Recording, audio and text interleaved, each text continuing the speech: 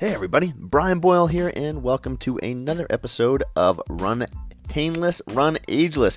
So today we're going to talk about calories and why sometimes following what your fitness tracker or just some arbitrary number and why it may or may not be a great idea. But I wanted to thank you for being here. If you have joined us before, thank you and welcome back. And if you're just joining us for the first time, I'd encourage you to go back to the first episode, listen to that first episode, and it'll give you an idea as to who I am, about myself as a physical therapist, as a long-term runner, father, business owner, all of that fun stuff. And I think you'll enjoy that episode. So without further ado, today I hit my 35,000 calorie mark for the month of January. So, what does that mean? Well, absolutely nothing. Other than the fact that it means that I was consistent with burning lots of calories this month. It had no effect on anything other than my iWatch gave me this handy dandy award that says, hey, you burned 35,000 calories and you hit the month of January award. Now, why am I talking to you about this? Because sometimes we put into our goals something that is arbitrary. It means that, this year is 2020. How many of you have said, I'm going to run 2,020 miles in 2020? If you have, don't be ashamed. Don't,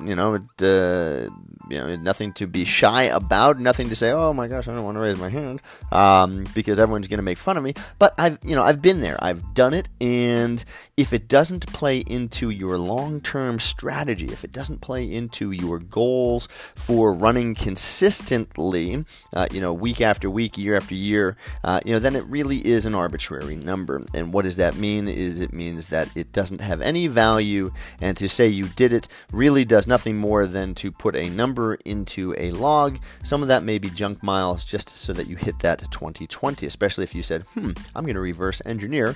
And what does 2,020 miles look like divided by 52? And that's how many miles I need to run this week. And so what ends up happening is we put ourselves into a situation that may or may not benefit us for the long run. So 35,000 calories, what does that mean? Well, if we look at what is the average pound of body weight, okay, so you can look up online and you can see that 3,500 calories is equal to a pound. Is that meaning that I lost 10 pounds in the month of January? Well, no. It means that, I stayed the same when I looked at the scale. It means that I burned 35,000 calories. Now, why does it allow me to do something with it? Well, it's because I know how much my weight is, I know how much I need to maintain my weight, and I know roughly how much I burn on a resting day versus on an activity day. So if I have an activity day and I know for a fact that I've increased my intake of food, the day before, maybe I'm going to not increase my intake the next day because I've burned those calories off. Or if I'm feeling sluggish, tired, and or all of the above, if I'm feeling like I just don't have enough energy, then I'm going to add more calories to that particular day in order to try and get my body to where it needs to be so that I can get through the activities, which could be, running, it could be weightlifting, it could be snow skiing with my kids in the winter, any number of activities that I need to get throughout the day that would require some sort of caloric expenditure. Now, I'd be lying if I didn't say that I wanted to hit the 35,000 calories just to see if I could do it, because I really wasn't even trying to do it. But they said, at the beginning of the month, they said, the new January challenge hit 35,000. So I thought, well, I'll see if I do it. If I do, great. And if not, no big deal. What's it going to do if I try that?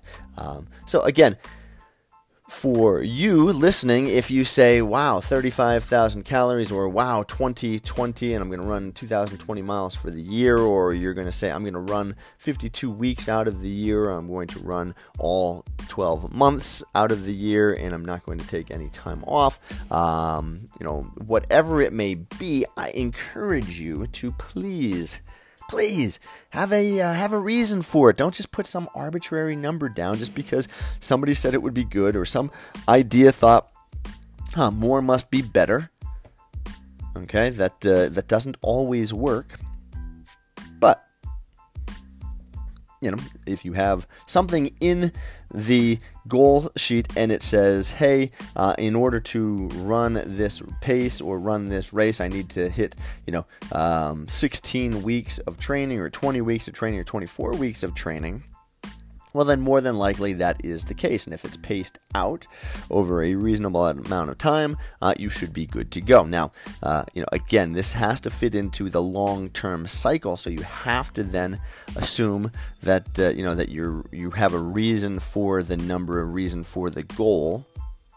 Okay, so again, if we just take it out of context and we just take that 16 to 24 week period of time and you say that's all you want to run for, then great, have at it, do whatever you want.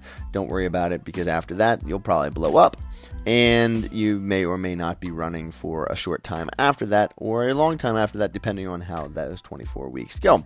But the better way of doing that is to take that same time frame to train smart, to train hard, train consistent. Again, this is really if you're going after some particular race goal, but also then have in mind that, hey, after that set period of time, you're going to go back to a more relaxed schedule. You're going to change some things up. You're going to decrease the intensity of the tempo runs or the interval work.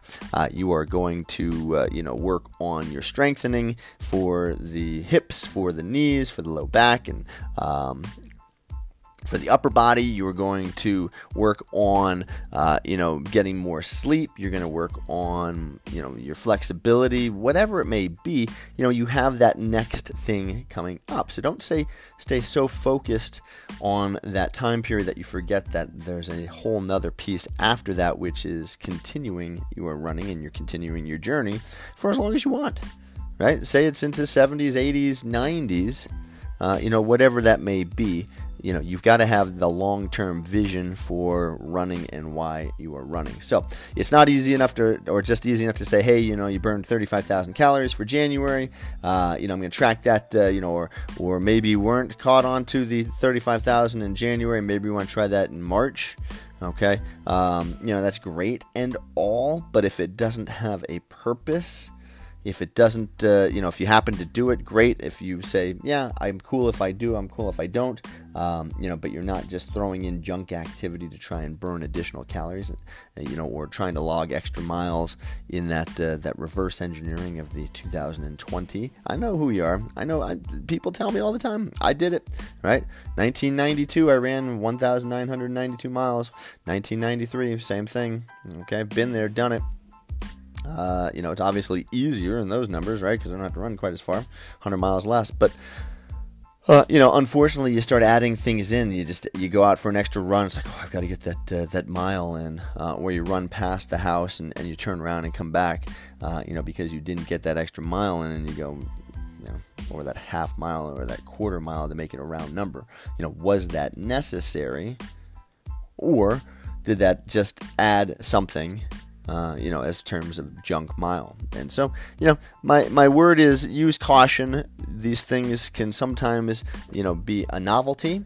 Sometimes they can have a purpose, but you've got to know the difference between the two. So that is it for today. If you've got any questions, feel free to email me, Brian, Brian, at company5k. That's the number 5k.com. I'll be happy to get back to you.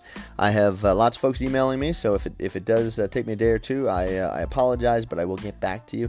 You can also check out the website, company5k.com, for lots of information there, and also the YouTube channel, The Mesh Tongue, that I've got over 190 videos up on there, all sorts of different things that may be of interest to you. There's lots of diagrams, exercises, things like that, ways to prevent injuries. So if you're a visual person, there may be something on there for you. And as always, until next time, I appreciate you being here. Take care. We'll talk again soon. Bye.